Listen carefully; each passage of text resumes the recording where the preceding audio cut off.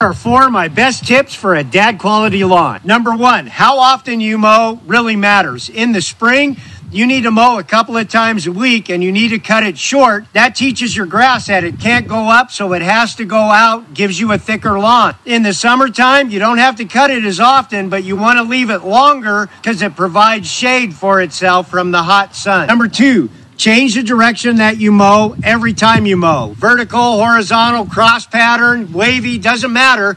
If you don't do that, your lawn will learn to grow kind of sideways like a comb over. Number 3, if the ends of your grass look ripped and not cut, that means your blades are dull. You need to sharpen them or change your blades. Number 4, don't bag your grass. It works as great mulch, but the trick is you gotta mow often, and it helps if you really love your mower.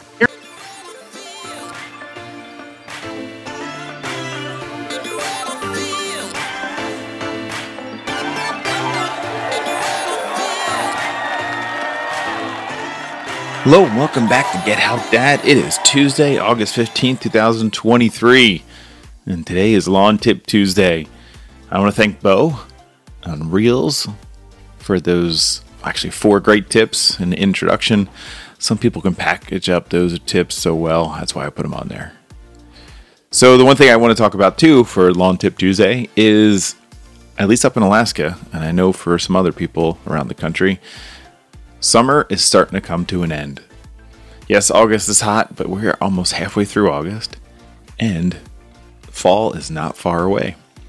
So prepping and planning for fall is, do you want to do seeding? Do you want to do a little more hatching of your lawn, open it up for the winter?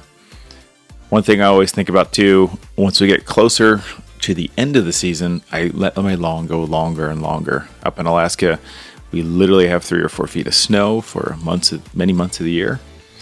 And that longer grass helps protect the grass overall. So start thinking about fall.